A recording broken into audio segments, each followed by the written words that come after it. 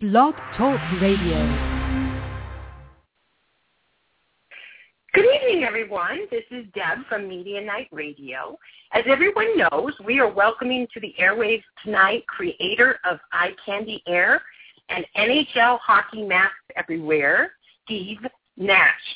Steve Nash is a self-taught Canadian visual artist born in Shelburne and currently residing in Vaughan, Ontario, Canada.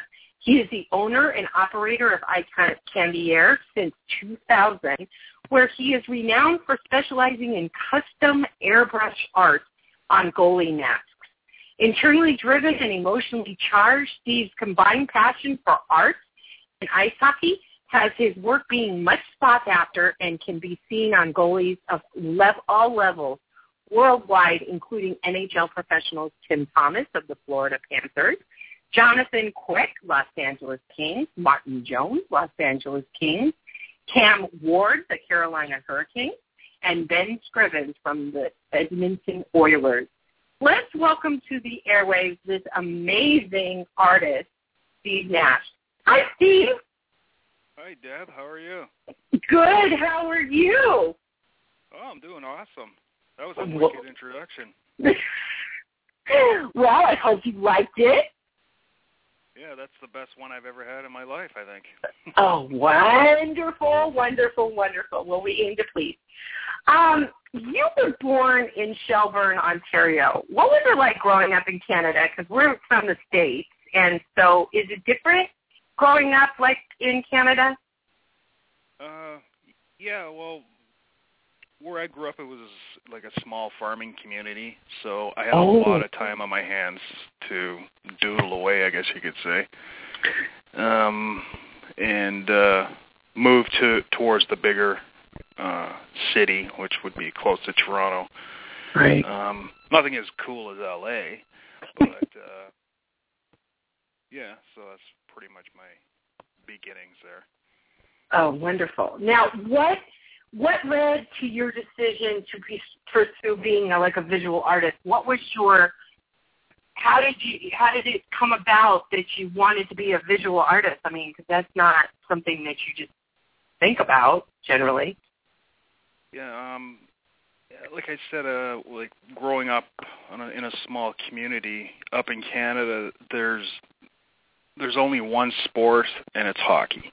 Right. Everybody wants to play hockey, and I also enjoyed art, so I learned as much as I could on my own and pretty much combined the two passions.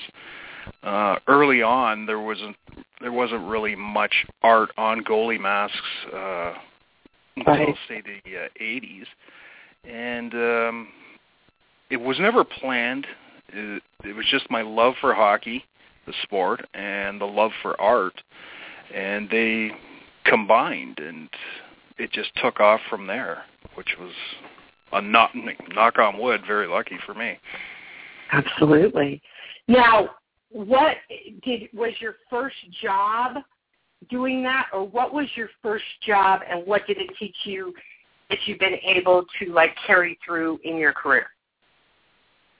My first job was recreational hockey players. I would doodle on their masks, and at that point I was learning how to use the airbrush and color theory and so forth, and trying to understand how to paint on a round surface, because it's so much easier to paint on a flat piece of paper. Oh, absolutely. Yeah, so once I got that down, then a lot of my customers that were coming to me were just, can you do this for a trade, or can you do this to help me out? And it was good for me because I got practice. And that's sort of how it started out when I was a young lad. And word of mouth, it started to travel from there.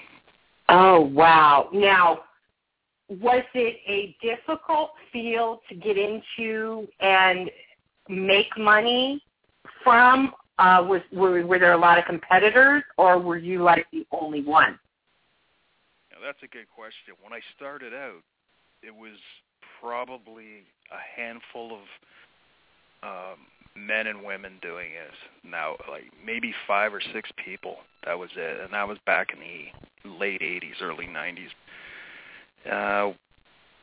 the small group pretty much started the whole trend of what you see today. And now it's become a huge, pretty much industry of people wanting to get into it, learning the art, it's more like a trade now, I guess you could say. Right. It's evolved on its own.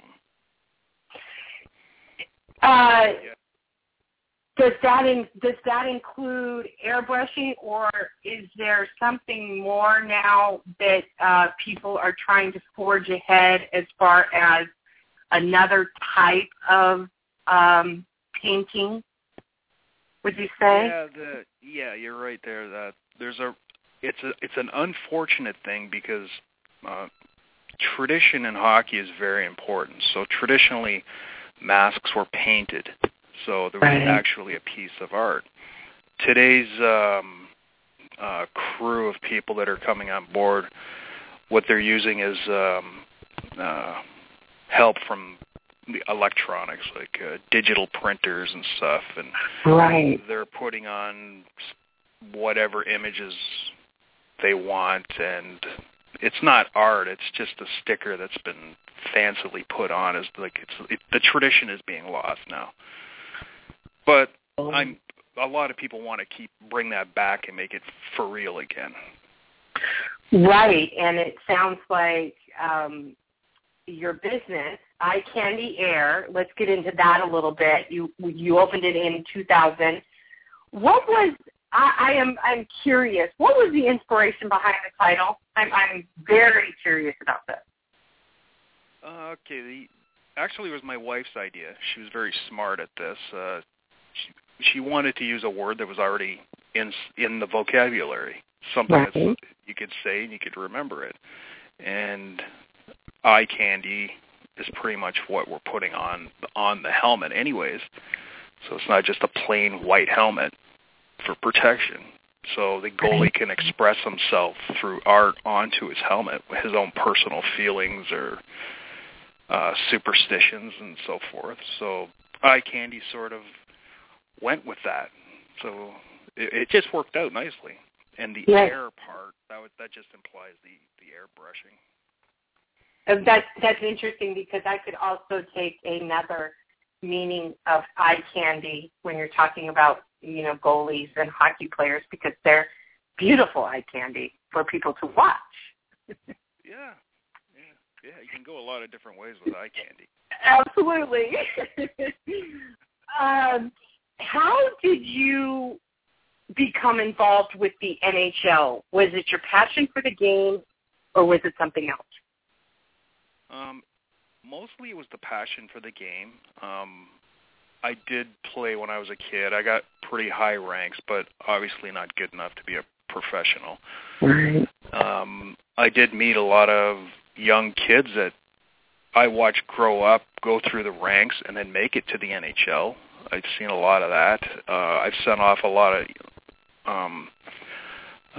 young ladies too, because hockey's growing really big for the women. Absolutely. Like coming out of Canada, going down to university or college in the States, and back and forth. So I see a lot of that, which I loved. I love to see somebody small grow up and do something like that. And but word of mouth is pretty much the main thrust for me, and people see my art and they want to keep it traditional and have real art on their masks, so they can make their statements. And so word of mouth is the best thing for me. Now, okay, so word of mouth is how that. Well, I want to go back to something that you said. You said you've seen a lot of youngsters grow up and go through the ranks and go into the NHL. Who, for instance, are you talking about? I grew up with Curtis Joseph. He's an old-timer. Oh, sure. Grew up with him and played with him as we were kids, like opposite organizations, and he made it. Wow, we're both roughly the same age, so I've seen him go off and do spectacular things. And now that I'm older, I'm seeing younger guys, girls grow up and repeat the same process, and that's like really cool to see that. Absolutely. Now, you said that word of mouth is how your business has grown. Who was the first person in the NHL that had you do his mask? The first guy was Timmy Thomas. I got a chance to work with him, and he was so fun to work with. I loved working with that guy. He's a true warrior in the net. And, it was fun working with him. Still working with him now.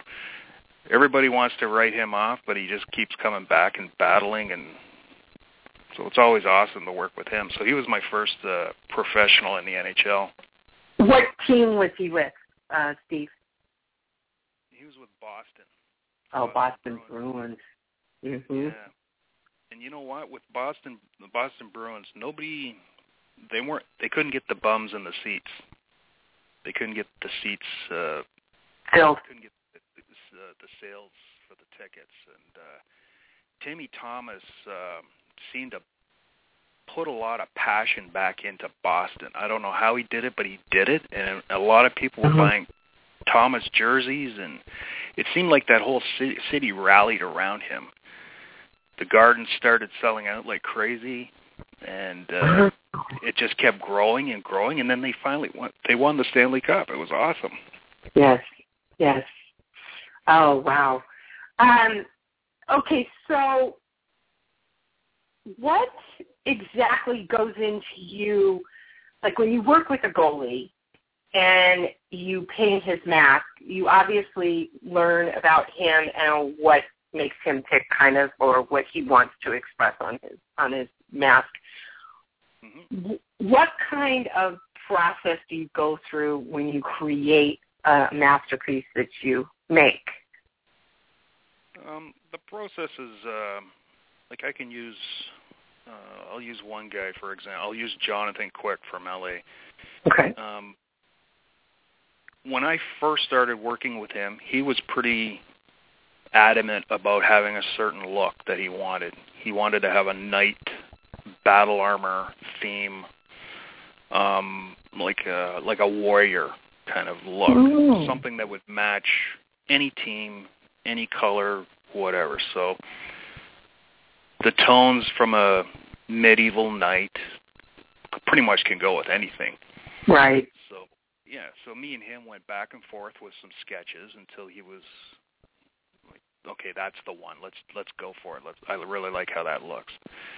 And once I got the okay from him after going back a few times with that, the first paint job for him, which you see him always in now, that's pretty much been his consistent theme. Wow. So he's a traditionalist. He likes to stay in his same mask paint job. Some guys like to change and have 3 different paint jobs in one season. Right. Now, is there something about your masks? Obviously there is, because you're sought after all over the place. Yes, definitely.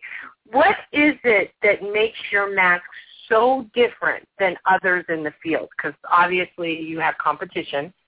And, I mean, I've seen your work, and it's absolutely amazing. So what is it about your mask that makes it so different? That's a really good question. You got a lot of good questions. Thank you. I tried to bring a little bit of an element from the original guys that painted masks. So from the early 60s and 70s, which those guys, in my opinion, had it down. You could see the mask paint jobs from the top of the arena all the way down onto the ice. Some paint jobs get a little bit crazy with the detail. Mm-hmm. You can't see it unless you're 1 foot away from the right. So what I tried to do was incorporate what was already really good. It wasn't broken. It was like a really awesome concept that these early painters had, and then mix in some modern type art on top of that. So that's sort of the route that I tried to go. And it seems like a lot of artists now are falling back in that route, trying to get more of that retro. They're calling it like retro or old school kind of vibe, but that's sort of the route that I like to take it in. Oh, interesting. Like less portraity, you know what I'm saying? Like less a million little pictures on there, but more making the helmet as one, more of a piece of art in one rather than like a collage. Right. No, I get what you. Yeah, no, that makes total sense, because I've seen a lot of. What I've been seeing is a lot of there's some animals like the. Did you design the Carolina Panthers? One of the goalies there. I did do some Panthers there, open face Panthers. I did the Blackbeard theme for Cam Ward. That's sort of stuck in. That's been around for a few years now. People. Yes. Yes. We tried, like for his mask, he didn't really know which direction to go, so we dove into the history around the Carolinas there and found out about Blackbeard. So we Blackbeard vibe into the paint job, which worked out pretty cool. So it is about. So this is interesting because, okay, so goalies as hockey players. They're the what is it? They're the knight of the net. They will not let anything in the net. They're not supposed to anyway. Exactly. And not supposed to let anything in. Right, exactly. It's supposed to be a fortress. Okay. Yeah. So this is really interesting, Steve. You brought a new kind of a perspective to the NHL goalies and to the goalies in the international team, where they're expressing themselves on their hockey mask as opposed to it looking like a Jason mask. That's what it used to look like. It used to look like Jason in the horror film. Old school masks, yeah. Right. So you have actually evolved the goalies into a new art form. They actually are expressing themselves artistically now, not just on the ice, but what they're trying to say when you look at them with their mask. Yeah, exactly. Yeah, you nailed it right on. That's perfectly the way it is. Goalies bring out their superstitions onto their helmets. They'll bring out Marty Biron was a Leo I painted for New York Rangers. So he wanted a lion on his mask. So sort of like to defend the net. It's not that it does anything. It's just like a little fun thing for the athletes to do. But yeah, that's right on the head. That's really interesting because I wonder how long it's going to take for people for the hockey players to want that, like as a captain of a team or a goal scorer. Like they're going to want airbrushed masks too, because not necessarily for their face because they have to see, but on the back of their masks, or their helmets, they might want something to express themselves because it's a very interesting area that I think has been untouched, and I think that you have a canvas full of possibilities for the rest of the future as well. I really hope so. As far as the players, the players aren't allowed to get their helmets painted. Team clean colors through and through. Just the goalie is the only guy that's allowed to do that. But that's okay. That's really interesting because, that might change people from wanting to just be a hockey player into wanting to be a goalie, because when they become a goalie, they can express themselves artistically also. So that might change The You know what? That happens all the time. Like exactly again what you just said. Little kids, they want to be goalies just so they can paint their helmet. Wear colorful pads. That perfectly is exactly the way it is.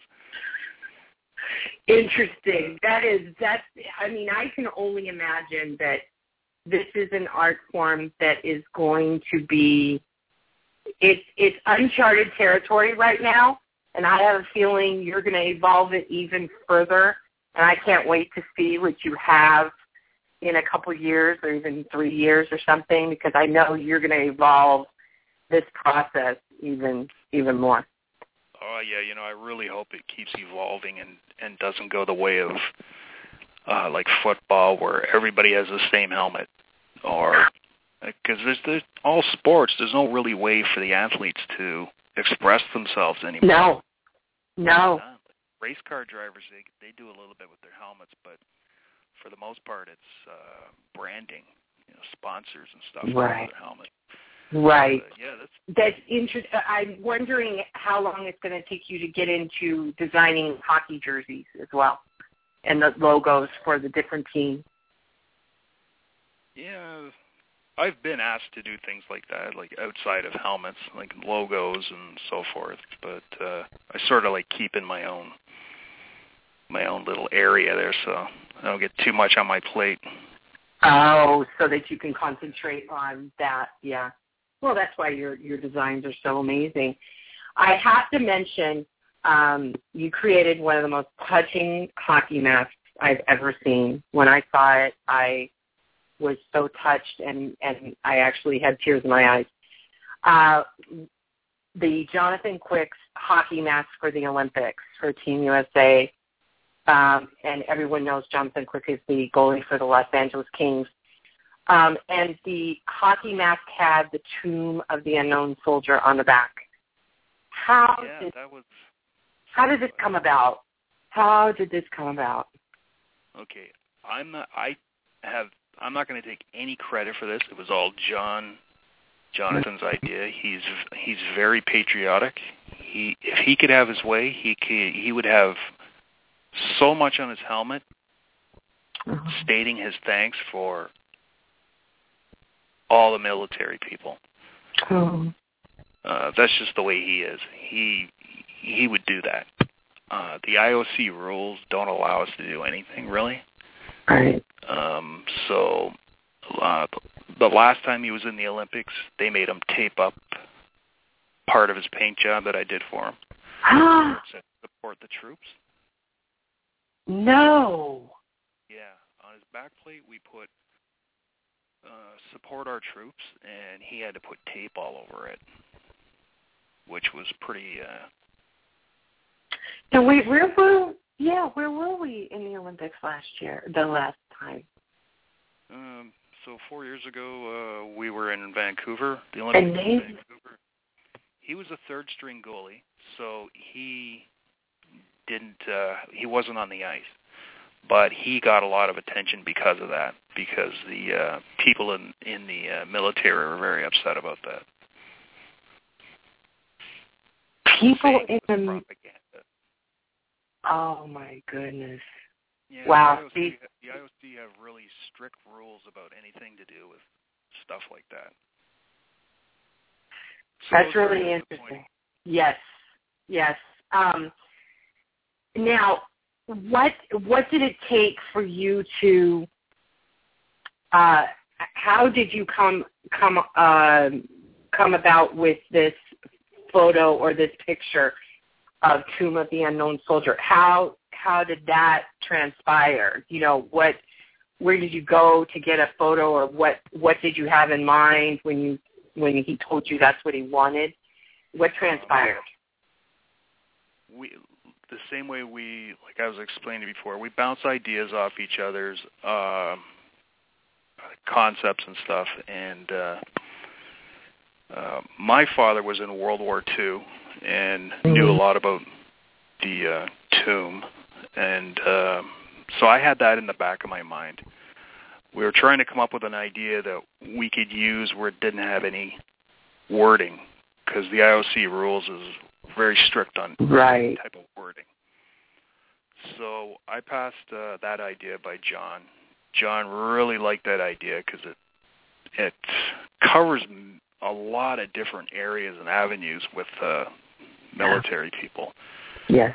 Soldiers and so forth. And it's not just American. Like it goes all over. Like they guard the tomb for a lot of different soldiers. Absolutely. And it's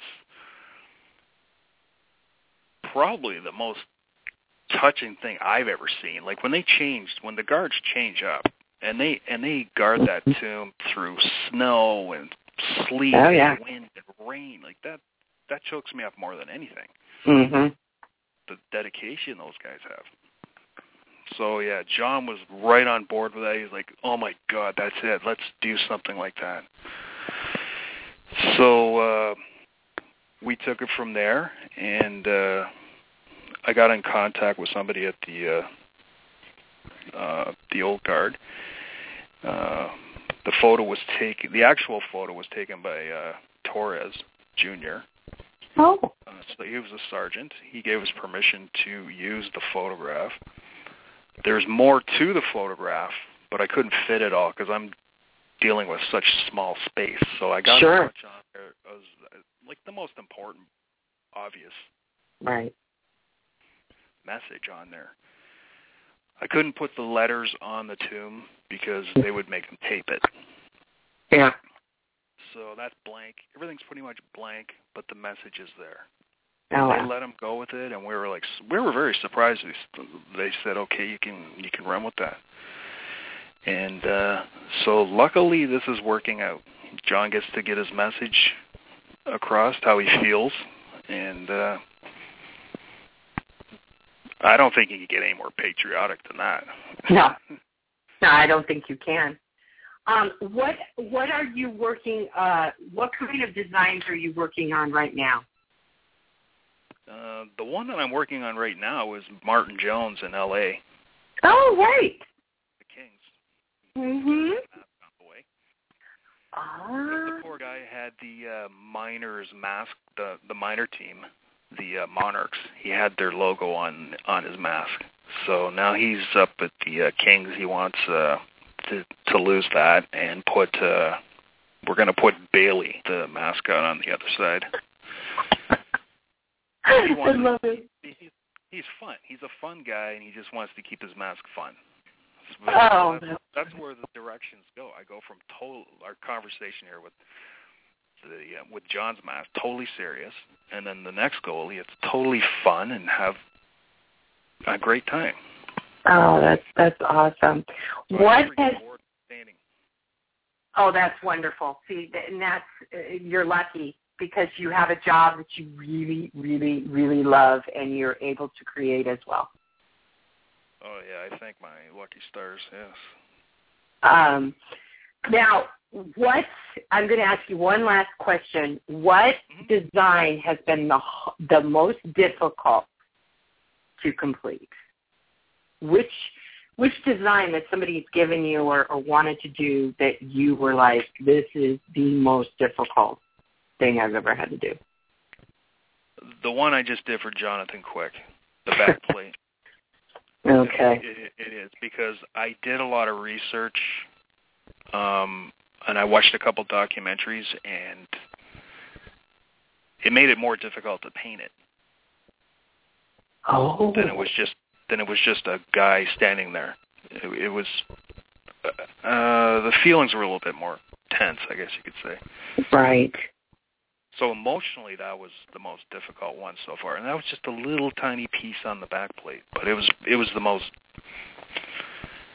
I don't want to say sad. It was the most poignant. The one I felt most proud doing, I guess you could say. Right, and poignant. Yeah. Yeah, I mean, I could talk to you all night about this, but I know you're on a schedule. So I want to thank you for being with us. It was fascinating to hear about this process and what goes into it. And thank you for all your time. Well, thank you very much for having me on. That was It was, you know what? You asked some questions like you're like a goalie yourself. You were coming with some good questions there. Thank you. Thank you very much. Thank you very much, Steve. I think that is a huge... I'm hooked on your show now. Yes, absolutely. Oh, really? Oh, you're hooked on it? Oh, I have some more interviews coming up next week and the week after. Yeah, so definitely. Yeah, I'm new to it, but I love your interviews, and I mostly listen to talk radio and stuff when I work. But yeah, I love your program. It's awesome. Oh, thank you so much, Steve. I think that is a huge, huge compliment. Let me hold on the line for a second, and I'm just going to close out the show. This concludes our. We want to thank Steve Nash for being with us. It was an absolute pleasure, and everybody have a good night. This is Deb signing out.